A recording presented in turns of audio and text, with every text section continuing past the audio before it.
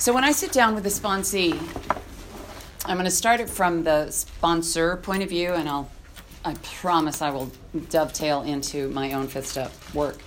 The first thing I say is, okay, so let's make sure that we know that God is in the room. Because it says that you're sharing this with another person and God. But I'm here to witness, right, your experience. As I send a sponsee into the fourth step, I say, let's go into this with an air of curiosity. This is not your admission of all things done wrong. This is, what did you do that you cannot let go of? And why do you think you did it? And there are some questions to help us understand that. So I want to talk briefly about columns 3 and 4. In column 3, the way I was asked to do it the last time and the way I now take my sponsees through it, most of what Ria covered is the ideal, right, of what you find out about yourself in your fourth step. 10 out of 10 times, we find that out in the fifth step. People begin to see their own patterns. My fears were, I am unlovable, I am not enough. Here's the worst one, the one that it just nauseates me, but it was true and it was everywhere. I'm not celebrated enough. Mm-hmm. Just, okay, good. My people, right? Because I was mortified that my own selfishness and need for validation was really what was driving the worst of my behavior, right? So I asked them so here's what you think you did wrong. Let's just go down just a little deeper, right? And at the top of every page, please write, God, guide my hand. And let me see what you see with the same unconditional love that you see it, right? One of the things I was told early on was God will never love you less or more than you are loved right now. Wow. However you call that, right? You call that God, the universe, the divine creation. You are always, always loved from the moment you took that breath until this second and forever. So let us take that as true, right? This whole thing is a counterintuitive experiment to get us out of ourselves. So let's take that as true. You are loved.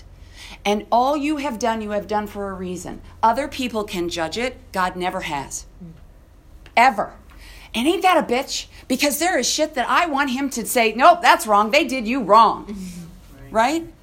I have a sponsee who, God bless her, she's precious and simple in her outlook, right? If God is everything, why do children suffer? It is so almost impossible to say to someone who asks that question because we think that is wrong. God carries no judgment. Right? No, that ain't right. That ain't right. That ain't right. Babies don't have cancer. That ain't right. Because we have all come here to do a thing. We've all come here to learn to love ourselves and each other and let God guide the way. That's what we've come here to do, however they do it.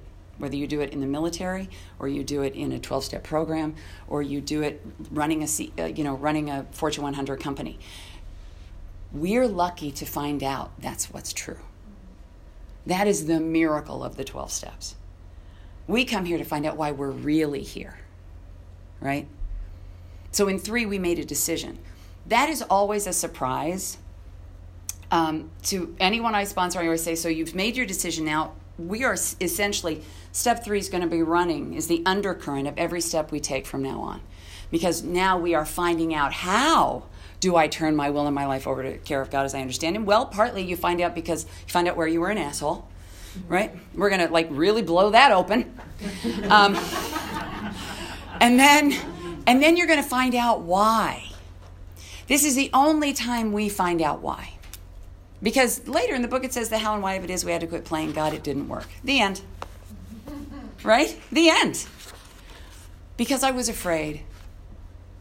Because I had preconceptions and misconceptions. But fear, it tells us that we have to look at where we were self-seeking and selfish and dishonest and fearful. But in the 4 columns, it shows us fear, fear, fear, fear, fear, fear. It is the corrosive thread that runs through our lives. Every reason we are selfish, self-centered, and dishonest is because we're afraid. And so let me just throw this in now, and we can talk about it later if you want to. But in the way that I do it, after I get all my fears down in my 4th column, I take all my fears and go back to the beginning and do columns 3 and 4 on my fears. Because I'll tell you I'm afraid of what you think, but what I mean is I'm afraid I'm unlovable. Right? And so when I get down to really the driving fears, then I've got something to go to God with, right? Because I have to knock my delusion out of it, right? I'm just afraid that I am unlovable. I am afraid I am unlovable.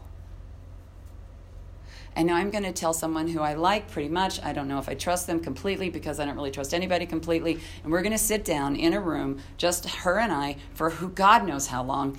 And the first thing we're going to do is we're going to allow for time. We're going to do it in a safe space. We are going to pray beforehand. And we are going to know that the truth will be revealed here. Let me say that differently. A truth will be revealed here. Because I've got my truth, you've got your truth, and then there's capital T truth. Right? And the capital T truth, brings the seasons. Like, becomes more and more apparent to us what our fears are, the more we live our lives and stay in honest communication with ourselves and God. So, we sit down, and I ask God to be in the room. And I ask them to know that I am present for what is about to come forward. I just want them to read. Don't tell me a story. Just read what you wrote. Because in the moment of doing it, that's what you meant. You don't have to fix it for me. You don't have to soften it, right? This is what you meant. So just tell me just read it. And even though, this happened for me too, even though I wrote every single word on those pages, when I start reading it, I go, oh my God, I can't believe I wrote that. I can't believe that's true for me. Right? And then we're literally 6.5 hours into it. My sponsor goes, wait, let me guess. You weren't celebrated enough. Right? Because we as sponsees sit quaking with our truth in our lap, and sponsors pray to stay awake. Because we already love you, we already get it. Most of it we've already seen, right? Because we are who we are from the moment we meet someone until we find out who we really are. And we take this to a higher power, right? We just turn all the lights on, right? So there's soft light, right? And then there's this white daylight crap. I look so much younger outside, you can't imagine. And in almost every outlet in my house, I've got soft white light. But on the second floor, I grabbed the bulb, I got the ladder out, I put it up, I put the ladder away, I turn it on, I'm like, oh my God, it's daylight. I don't like that light, because you can see everything. I like the softer light where you look younger and pretty. So anyway, all that being said, we bring in all the daylight, right? Once we find out that we did what we did because we were afraid, and we were afraid of something we can't control, right? I'm afraid I am unlovable. God tells me otherwise. My sponsor tells me otherwise. You are loved. I love you now. And then I make her go away, because that's not true. That can't be true. You don't know me. She's like, oh, I pretty much do. Better than anybody else now. Right? Because I've given her everything. And she helps me laugh at the things that are the hardest for me to hear. And she helped me find, and I will give you the story of the turnaround. When I was 12 years old, my father called and told me he didn't want to be my father anymore. And in a normal room where there aren't awake people doing God's work, people go, oh, and I go, right? Now I've got you where I want you. Because I'm 57. 45 years later, let's go, girl. Right? We can't be carrying that all day long. What I found out later was he was an addict and an alcoholic. And a physician. So he would shoot himself up with a speedball in the morning to get through his day. And he lived 20 minutes from his office. He'd have a half a case of beer down before he hit the door. He told me this later.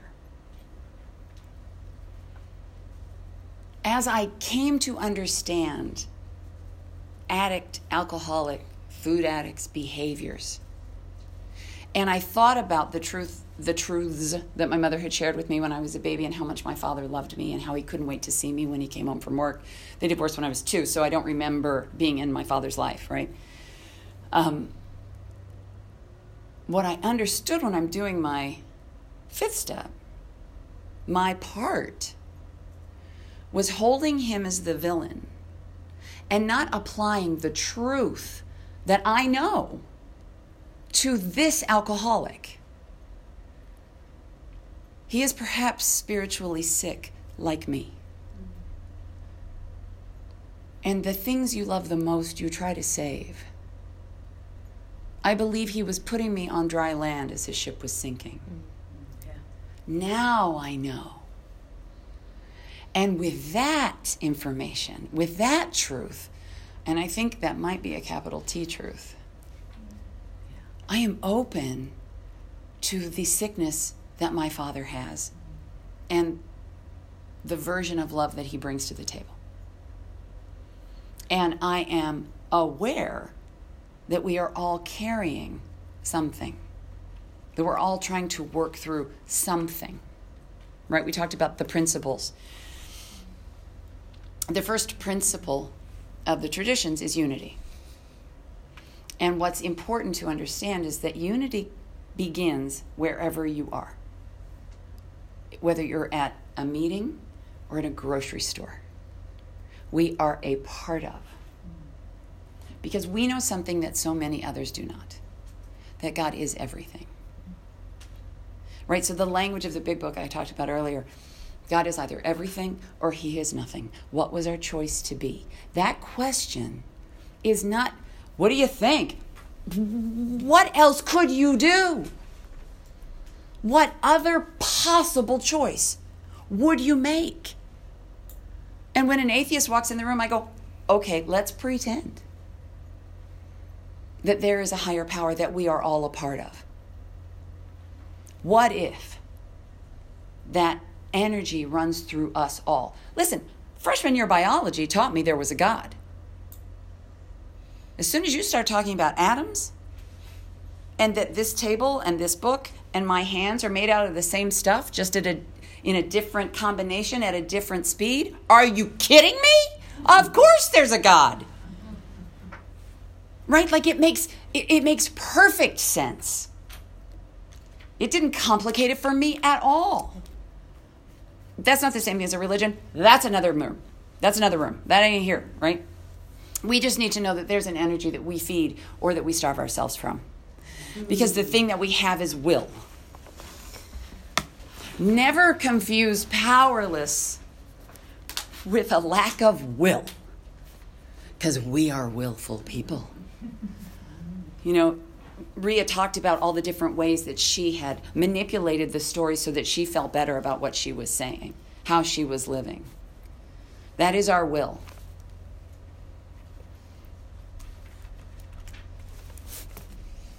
When you are walking this path and you are truly on the road to recovery with God, I have a sponsee right now who is desperately remolding her story to make it sound like the truth. And I know she's going to die. And I got nothing. I got nothing. I've done it 100 different ways. Tough love, soft love, more exercises, fewer. That decision is everything. And then you just build on it in 4 and in 5. Because what begins to happen, and this is usually what I tell the people I start to work with right away, remember the miracles. You have had miracles in your life. Tiny, teeny, imperative miracle from this morning. I had no idea where I was supposed to come. I knew the building. There's a lot of doors in this building. My friend Maria gets out of her car with a giant big book. I'm like, right place, right?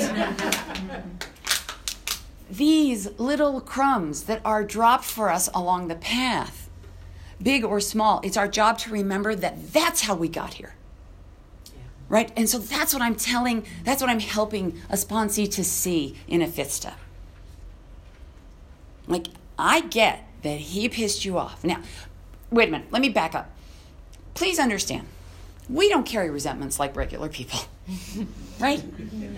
You cut me off in traffic, I'm going to the bakery, fuck you. Right? Like, we can make the smallest slight the worst thing that ever happened to me in my whole life. And that's what we write down. That's why you write down this stuff that, well, it's not that big a deal. I have a friend who says, write down the people who owe you an apology. Oh, all right? Oh, I got that list. But I wouldn't tell you I have a resentment. My mother, God bless her, she's joined Al-Anon at 78. Because I wasn't an alcoholic. I'm almost 32 years sober, but I'm not an alcoholic.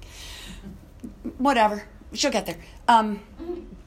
But she came in and she said, I just talked to my sponsor about resentments. I don't have any. I said, yes, you do. And she was like, what do you mean? I said, you don't like it when I tell you to be quiet. You don't like it when and I gave her a list. She goes, oh, that's true. I said, oh, yeah, because we who watch you know. Right? We watch the ones we love and we know. And we also know that all I can do is pray. So the other important piece of information, I think, that I want to bring to the table. So when I was growing up and coming into adulthood, you could not die from having sex. AIDS was not on the radar.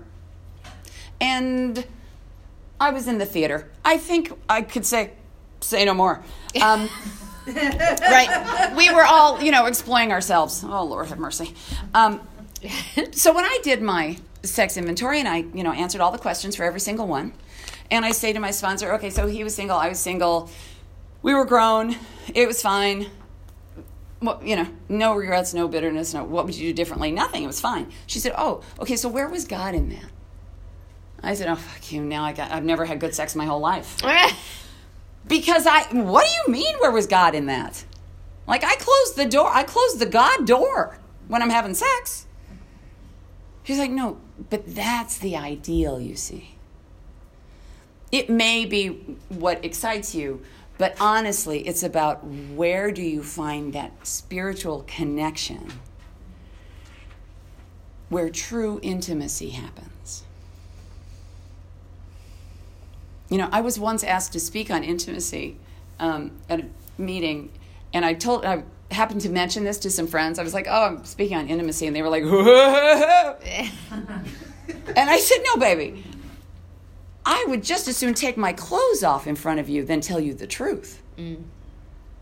Intimacy is a whole other thing. That's not sex.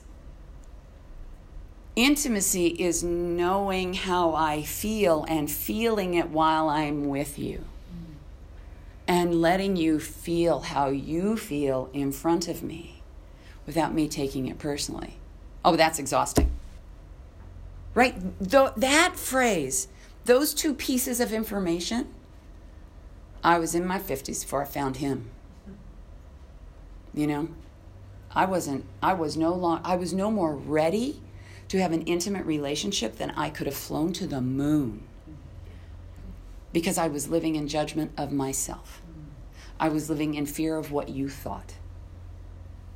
So your sexual ideal is how you want someone to show up for you. And then the sponsor always turns the tables and go, okay, so now that's what you have to give to someone else. Well, that's not what you said. No, but that's what the ideal is, right? It's how we're willing to show up for others. I do want to mention quickly about the find the right person to tell it to. This book was written when there were no such thing as sponsors. This was a mail order program. So, right? Like, so you literally had to find the rabbi, the priest, the nurse, the doc. People used to tell their doctors this stuff. Because those were the only closed-mouthed friends they had. Right? And this illness was taboo. Right? How many times have you been at the Thanksgiving table and it's like, well, why can't you just have a piece? Right? People don't get you. So you're with the people who get you. That's who you tell your fifth step to. I do sponsor men, and when we get to this sexual inventory, if they are uncomfortable with it, I tell them to find a man to tell, right?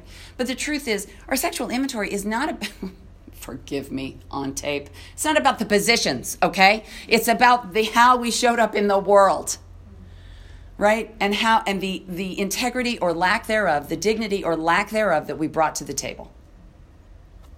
Okay. I'm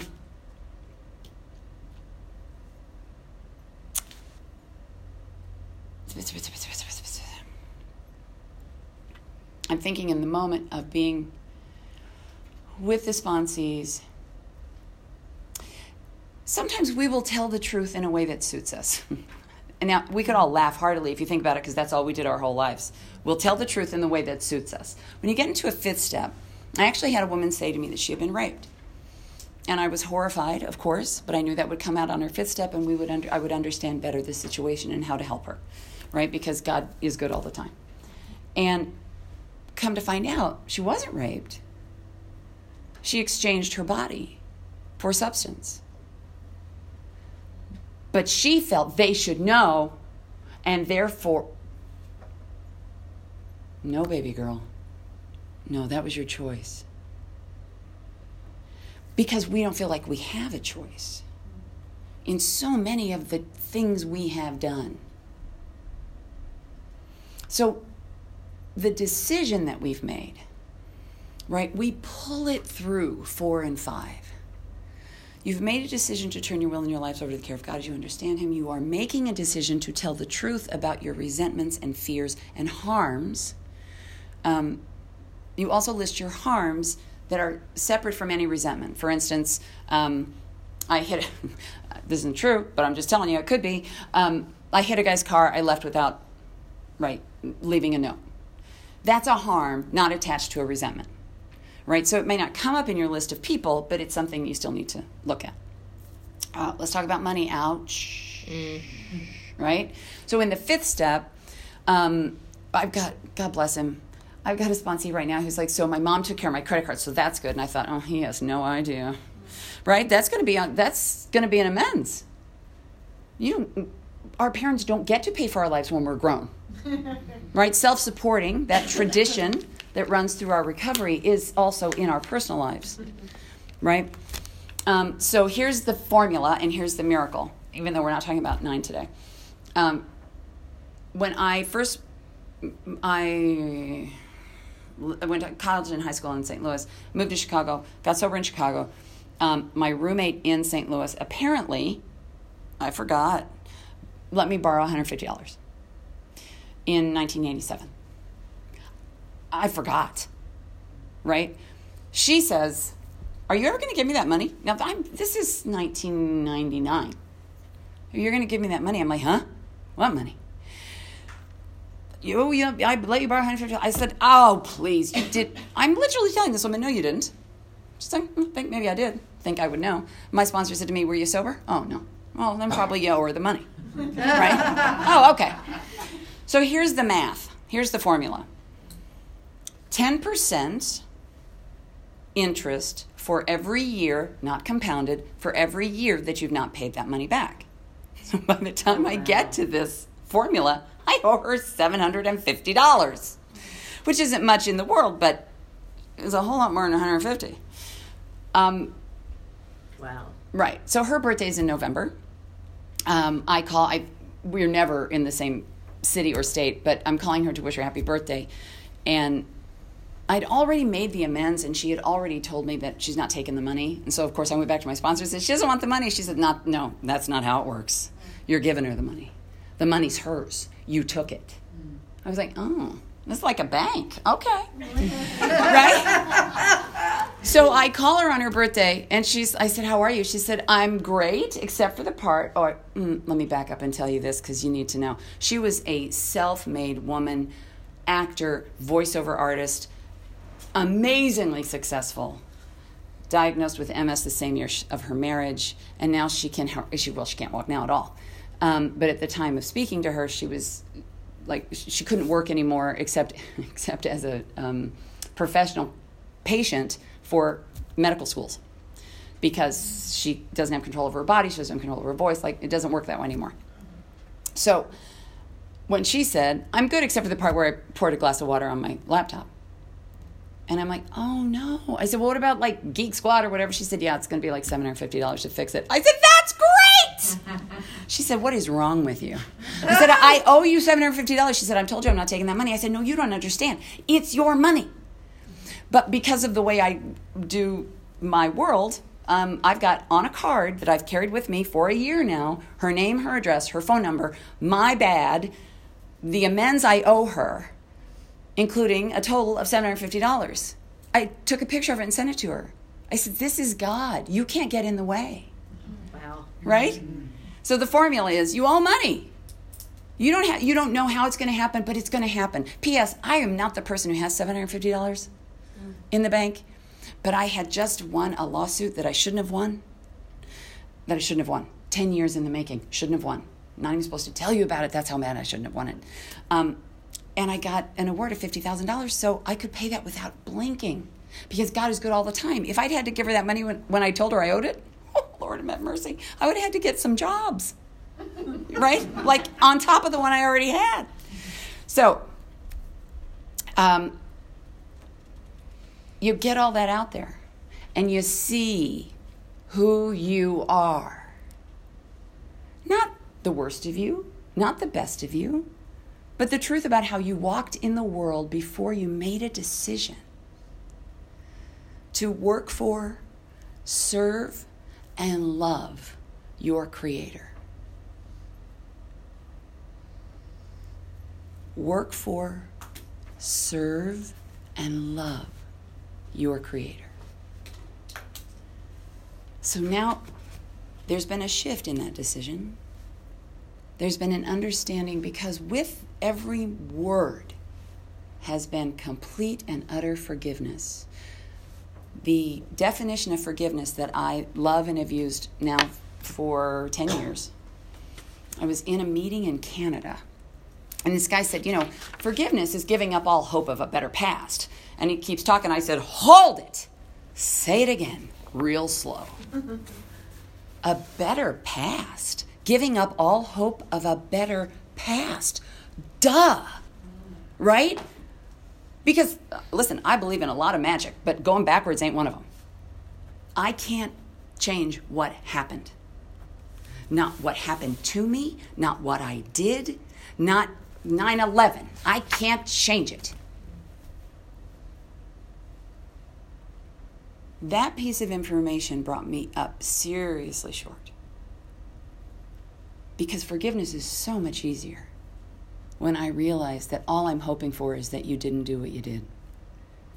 Or we didn't do what we did. Or what happened to me didn't happen to me. Because it did, and we are, and it is. Mm-hmm. Right? So I let them know that they are loved unconditionally, as they were the moment they walked in the door. And not any of this will you die from, because you've already been through it. And now, when it says we go returning home, well, first let me give you the promises of the fifth step, because that's the best, right? we can look the world in the eye. One, because we find out we're just the same. We're the same as you. I'm the same as you. You're the same as me. We're all the same. No bad guys.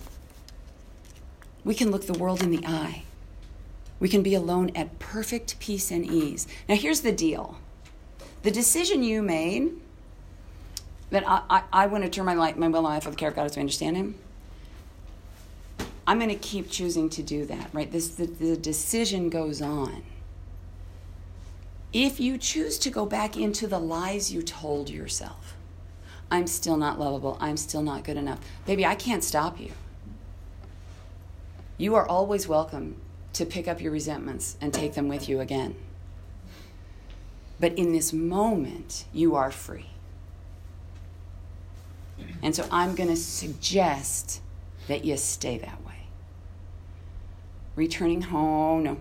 Our fears fall from us. Our fears fall from us because we understand that now I've chosen those fears. One of the best things an old timer told me was, fear is not about right now.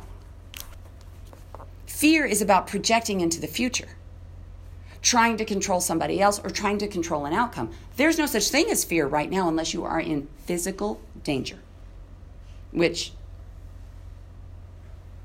I'm pretty sure we're good. Right? But we don't think of it that way. But my head. You have the power now, right? Power begins to flow into us. You have the power now to let that go.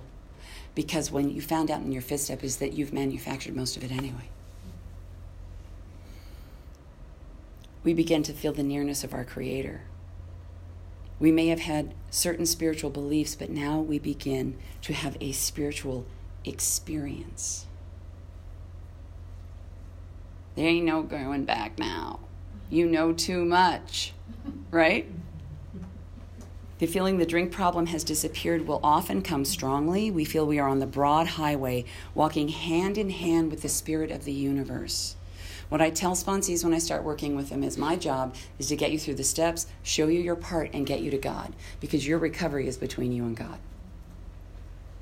Like, I've got sponsees that I've taken through the steps, they've done their amends, and I look at them and I go, boy, that's going to hurt. Right? Because they've already started on a different path, on a different habit that's going to bite them in the ass, and I know it. But it's not my job. It's none of my business. Page 67 tells me so.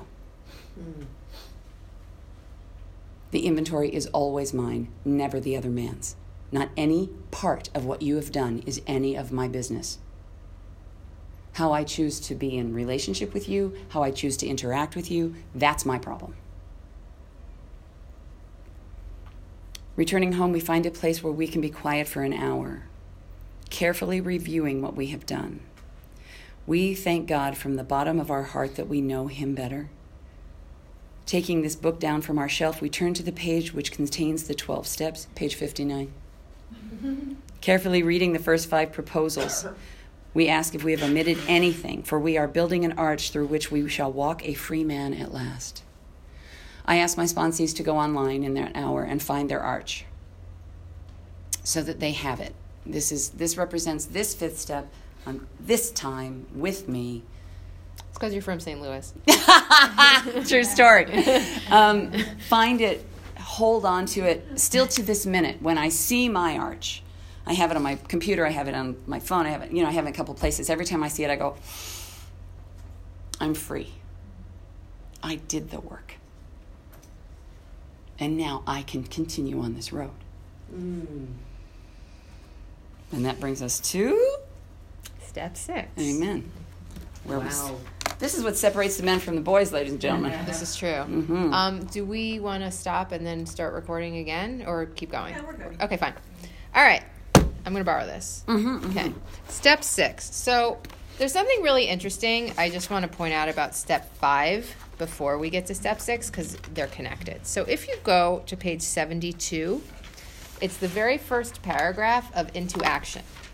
And it says, I just lost my pen. It says, having made our personal inventory, what shall we do about it? We have been trying to get a new attitude, a new relationship with our Creator, and to discover the obstacles in our path. We have admitted certain defects. We have ascertained in a rough way what the trouble is. We have put our finger on the weak items in our personal inventory. Now these are about to be cast out. The words cast out, that's the language of exorcism. Exorcism. Exorcism. Oh. Meaning, we're not doing anything to get rid of these things. We are acknowledging that they are there. We are identifying them, but we're basically showing the power that's going to take them out where they are. Like, just so you know, like, this is it, please. And something outside of us is going to come in and take them. Because I have tried to dislodge a lot of my character defects for a long time. They're like stuck to me with Gorilla Glue. Something else has to take them out. My acknowledging them is not enough. Something else has to do it. And I have to establish my willingness to be ready for them to go in order for them to be taken. Because it's one thing to say, listen, I know I do this. Not convenient. I don't really like myself when I do it. But it sort of works for me a little bit. Like, I don't want to be a gossip per se, but the truth is, I just don't want people to know I'm a gossip. You know, I don't mind being a selfish person if nobody knows. If everybody thinks I'm really nice, like, what do I care? I just want a good reputation. You know, I mean, Bill talks about this in the 12 and 12. What does he say? He says, one second, I'm going to find it. I will. Okay, here we go. The key words entirely ready underline the fact that we want to aim at the very best we know or can learn. How many of us have this degree of readiness? In an absolute sense, practically nobody has it. The best we can do, with all the honesty that we can summon, is try to have it. Even when the best of us will discover to our dismay that there is always a sticking point, a point at which we say, nope, can't give this up yet. And we shall often tread on even more dangerous ground when we cry, this I will never give up. Such is the power of our instincts to overreach themselves. No matter how far we have progressed, desires will always be found which oppose the grace of God. So, hold on, where does he say? Hold on. Okay, here we go. I love this. What we must recognize now is that we exult in some of our defects. We really love them. Who, for example, doesn't like to feel just a little superior to the next fellow, or even quite a lot superior? Isn't it true that we like to let greed masquerade as ambition? To think of liking lust seems impossible. But how many men and women speak love with their lips and believe what they say so they can hide lust in a dark corner of their minds? And even while staying within conventional bounds, many people have to admit that their imaginary sex excursions are apt to be all dressed up as dreams of romance. Self-righteous anger also can be very enjoyable. When you are married, self-righteous anger, it comes right with I do, okay? I do commit to being angry at you for breathing. In a perverse way, we can actually take satisfaction from the fact that many people annoy us, for it brings a comfortable feeling of superiority. My husband is lucky to have me, okay? He is lucky. There are times where he will look at me and say, I don't know what I would do without you. And I go, honestly, I worry. Gossiped, barbed with our anger. A polite form of murder by character assassination has its satisfactions for us too.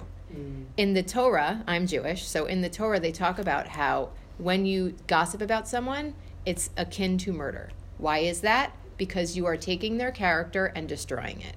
Because even if the person you're talking to knows it isn't true, you've planted a seed, and they will never look at that person the same way again.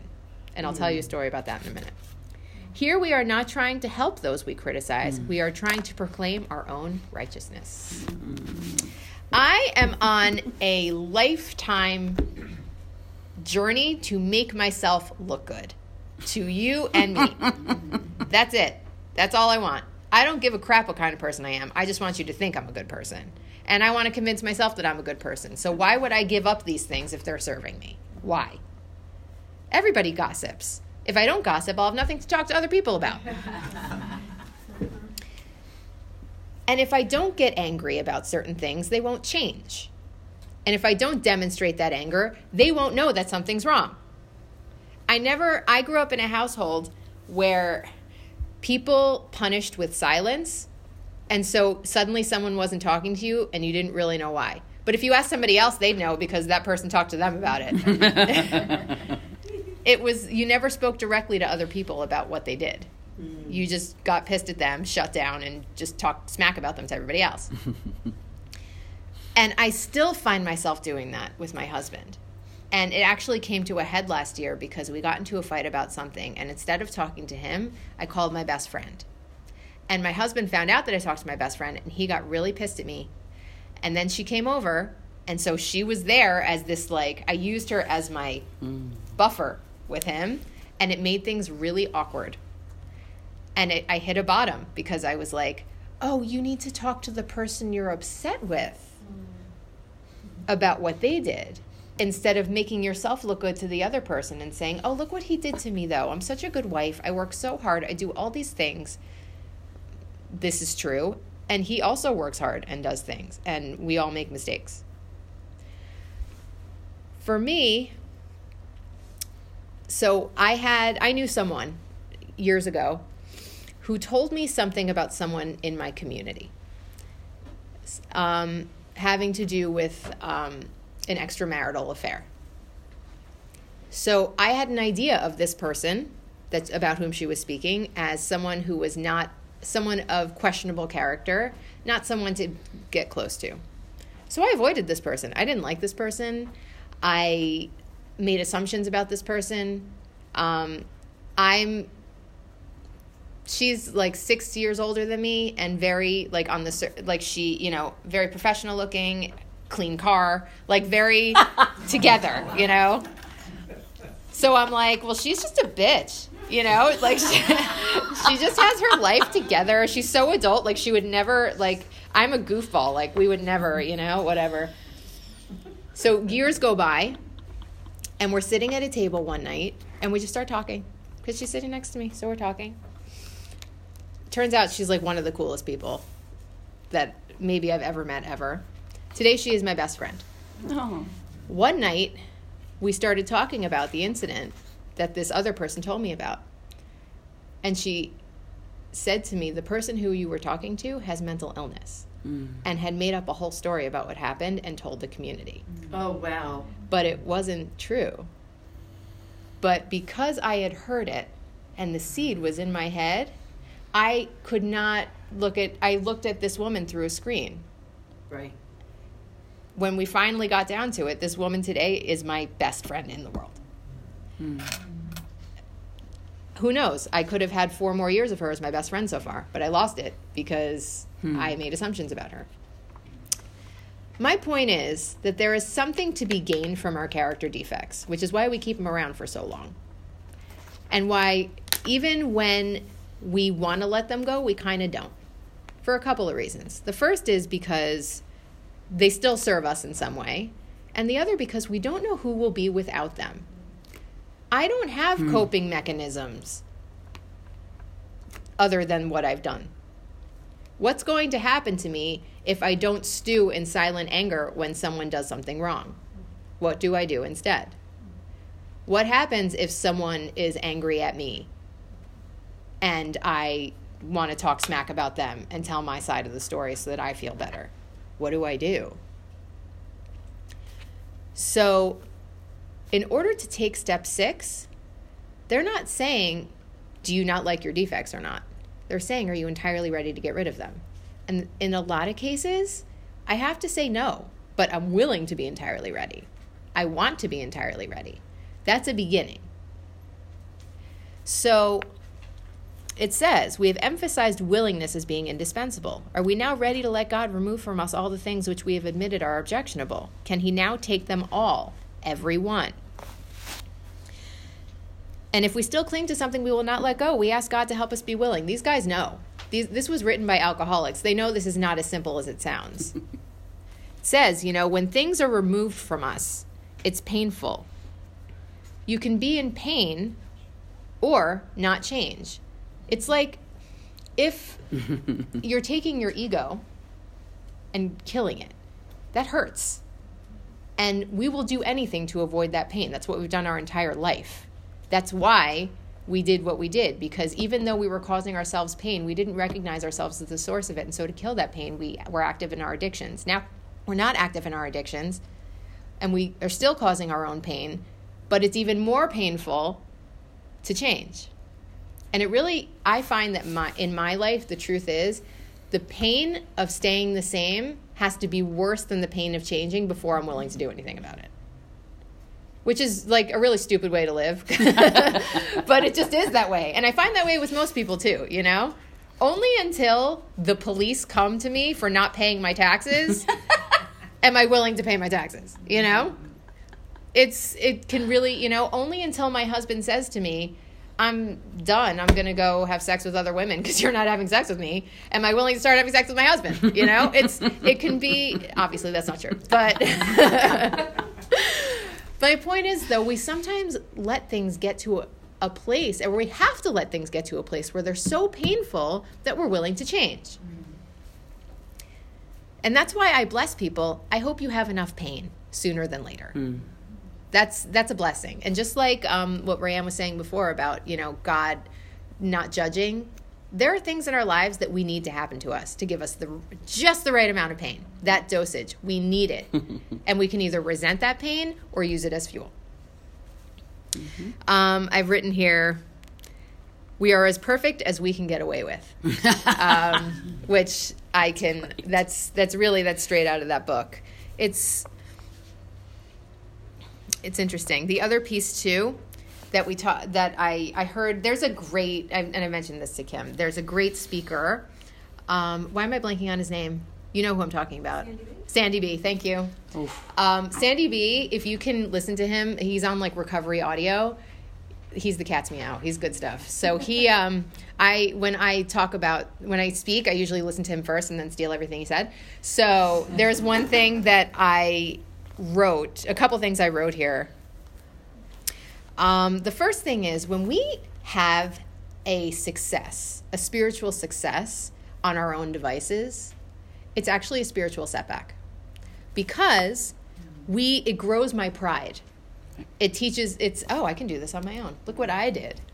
Versus being like in a place of humility and being taken to the next level, I can't make real spiritual progress on my own. Me overcoming a defect, me resisting gossip one day, that's not a good sign. That's not going to help me in the long run. I would almost rather get caught gossiping, which happened to me this year, and be humble enough to say, oh God. And I'll tell you this story too. This is in recovery. I had a friend who years ago came to me and said, my husband's cheating. We're going to therapy, and she told me about everything, and she said, can you watch my kids? So I said, sure. So I took her kids, and I told my husband, what was going on, because he was friends with the husband, and why are we watching their kids? Well, never told a soul. And I was actually very proud of the fact that I never told a soul. And then, no, really. And then, like, a couple of years ago, someone comes to me, not this person, and says, the husband's cheating again. And it's someone in the community, and this, and this. And I said, well, there's a history there. I contributed to that conversation. Fast forward a year, and I get a call from my friend. And she said, did you say anything to anyone? And I said, not real. No, I didn't tell anyone what happened. You know, I'd never, she's like, because people are talking about it. This person is going around and telling all these people what happened. Like, did you say anything? And I said, I didn't say anything, but I did say something. I said, there's a history there. I didn't go into details, but when she came to me and said this was happening, I said, it doesn't surprise me. My mistake was that I didn't keep my mouth shut. My first mistake was that I didn't shut down the conversation as soon as it started and say, listen, this is my friend, I can't talk about this. My second was that I participated. Why did I participate? Fear. For a variety of reasons. And I told my friend the truth. And it's been weird ever since. But there is no better lesson to me about not wanting to gossip anymore than me just being all high and mighty saying, I really can't talk about this. I can't talk about this. And then calling my sponsor and be like, guess what I did? I didn't have the conversation that I was invited to. I guarantee you I will never talk about other people's married lives again. Can I Yeah, just jump in. go from here? Go for it. Yeah. So, because there's so little in the big book about 6 and 7, I rely on the 12 and 12. And I was just reading this line. For us, the process of gaining a new perspective was unbelievably painful. Mm-hmm. It was only by repeated humiliations that we were forced to learn something about humility. Mm-hmm. The important thing is, and the way Ria shared that lesson, is that Bill helps us to understand that humiliation is necessary. Mm-hmm. It actually becomes a blessing. Again, only if you're willing to keep walking the road.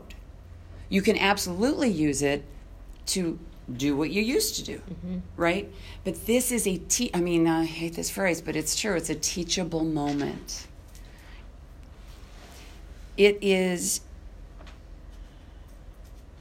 so one, the basic ingredient of all humility, a desire to seek and to do God's will. Nobody walked in this room on day one and said, I'm here to get a bigger God. Right? No. I can't, maybe, I don't, listen, y'all have your reasons. We all have our own reasons for walking in this room. I wanted to look good naked. Exactly. Thank you. Not a bigger God, a smaller ass. Exactly. Okay. Thank you. Exactly. So now you've told the truth. You see who you are. You've sat in your quiet and you are willing to look at all of the resentments and the harms and the fears that you've now shared with another human being. The reason I said in the 5th step, you usually find out the things that you should have found out while you were doing the 5th step. I say that because 6 and 7 in my world is to take every single person on your list, including your sexual inventory, and you say the sick man's prayer for them on your knees until you can release them, until you are no longer hooked by their memory. For every fear that you have, you say the fear prayer, which is on 68, and I'm going to say it for you the way we say it.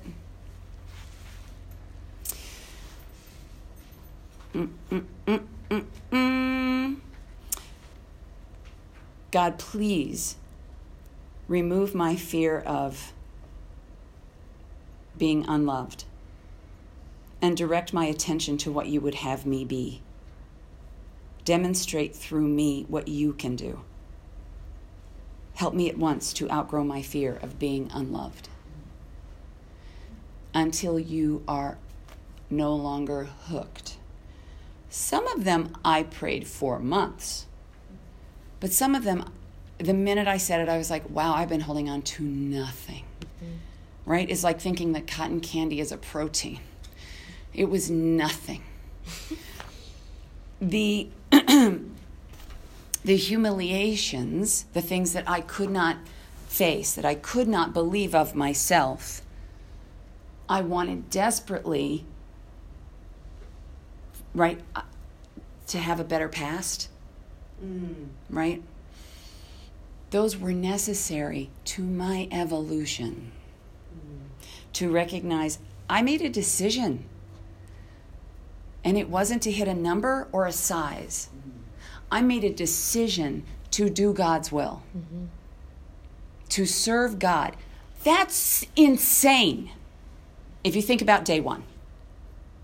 Like, that is, no, that's not why I came in here. As an alcoholic, I came in to stop vomiting so hard that I would burst the capillaries in my face. For instance, right? That was just a cosmetic issue. Never mind all the other things that were on the list. So when I know that the basic ingredient of all humility is a desire to seek and do God's will. And if that is missing, I will not have a genuine reliance upon a higher power.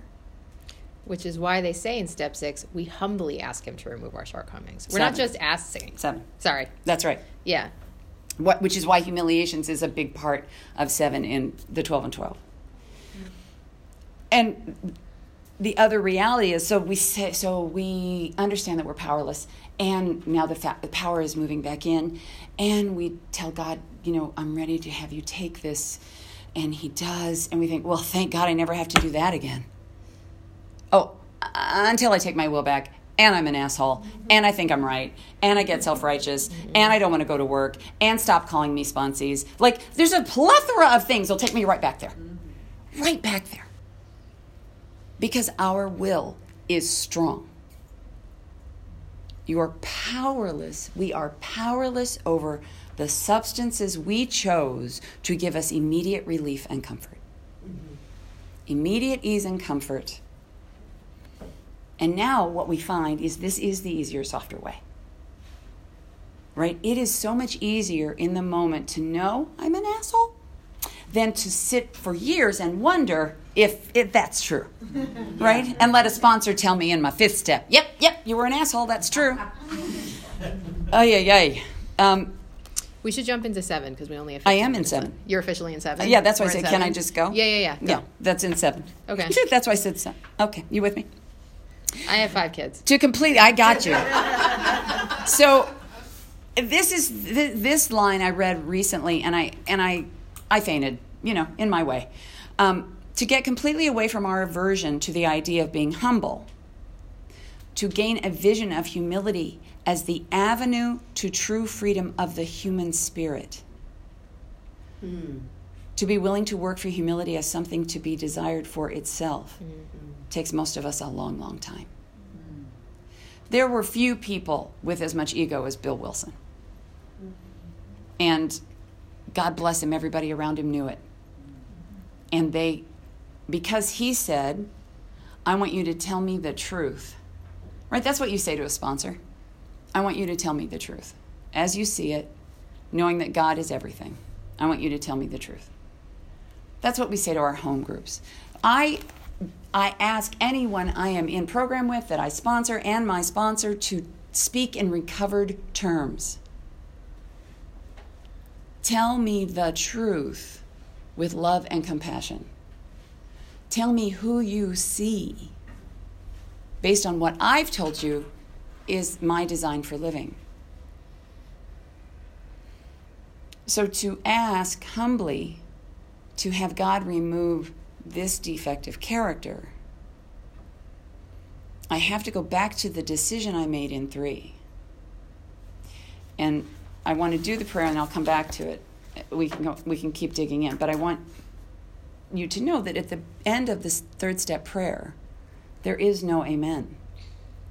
Because, and I tell all my sponsors this, as we say this 3rd step prayer, you are opening a prayer that will protect you and guide you through your 7th step. So that when we come together again for the 7th step prayer, we will close this process by saying, my Creator, I am now willing that you should have all of me, good and bad. I pray that you now remove from me every single defective character which stands in the way of my usefulness to you and my fellows. Grant me strength as I go out from here to do your bidding. Amen. As I go out from here, in my mind, every time I see that prayer, I have my arch in my mind. Because I walk through that arch a free person. Because I was willing to see the truth about myself and others, to see and bless their imperfections. We are perfectly flawed. But only our ego thinks that our defects are a good idea.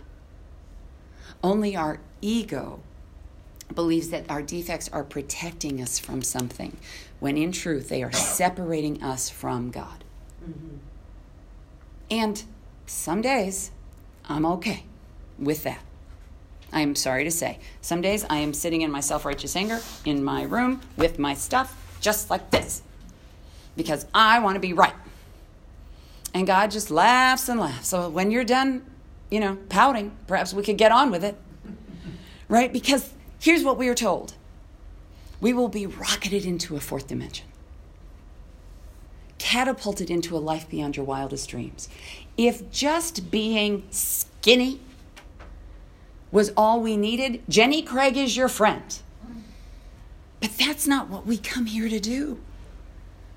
We come here to love ourselves and to allow others to love us because we serve a higher power where we have no opinion. Right? When we talk about in the traditions, we have no opinion on outside issues. I've got too many sponsees who call me and go, okay, guess what he said? I said, none of your business. But you see, my mom, none of my business. Well, see, here's what I was thinking. None of your business. Don't think, please, God, Jesus, don't think. The first thing I ask sponsees is, don't have any good ideas. They've all been had. Right? They've all been had. The adventure is to come in here and to be willing to let God show us what it's going to be. Right? I don't know if you like roller coasters. I love them. Right? So I want to get in the first seat of the first car, lock the sissy bar down, and throw my arms in the air and scream like a girl. Because I know I am not in control. And once I know that for sure, and that I am loved and protected no matter what, even through pain and grief, loss, shock, trauma, I know that God is good all the time. And I just have to live with what, he thinks is adorable for me. Can I jump in? I'm done. Okay. So when the seventh step is very close to my heart because they talk about how in step 5, this is when we start to have a spiritual experience. For me, the day I did a fifth step, and it took the whole day. And it was interesting because my husband had my kids for the whole day. So I was like, okay, so I'm going to be on when we get home. By some miracle, my husband, who is a night owl, he's up till midnight at earliest every night. He and my 2 boys, I have 3 now, but 2 at the time, were all asleep by 7. It might have to do with the fact that he had them all day, but they were all asleep by 7 p.m., which is unheard of. It's never happened before, and it's never happened since. So I was like, well, great. Now I can do my 6 and 7.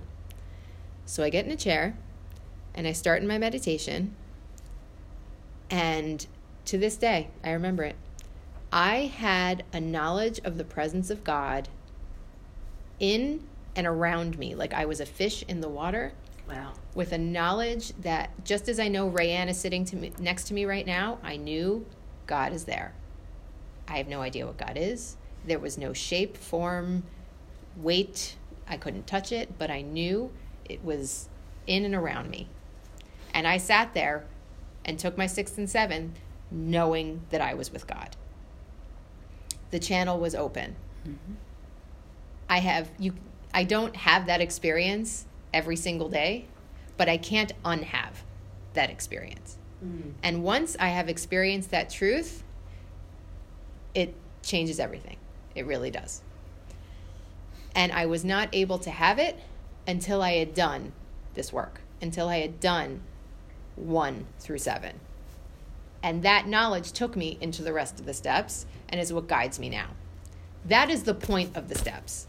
It is not for me to feel better. That is a byproduct.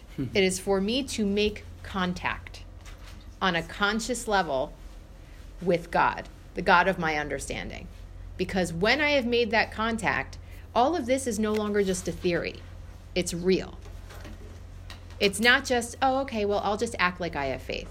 There's a difference between having faith and knowing that something is there. Mm-hmm. I can have faith in it now because I know it exists. I had it. I experienced it. Even if it feels remote sometimes, it's not natural for me to be in that God sphere all the time. If I did, I'd be in like Tibet in like a monastery or something. But I live in the real world. But I have a knowledge that God is here. And it came because of this work. As the direct result of it, as soon as I was done. That's all I can really tell you. That is the point of this. It's not to come in here and have a thin body. It's not to stop throwing up, although that was a nice thing to stop doing. It's not to have good relationships. It's any of the promises that they give you. It is a byproduct of what this is. It is for us to meet our Maker, to join hands with her, him, it, whatever it is, and let them, like I'm a toddler and my mom just held her hand out and I took it and let them lead me the rest of the way. forever. Amen. And that's it.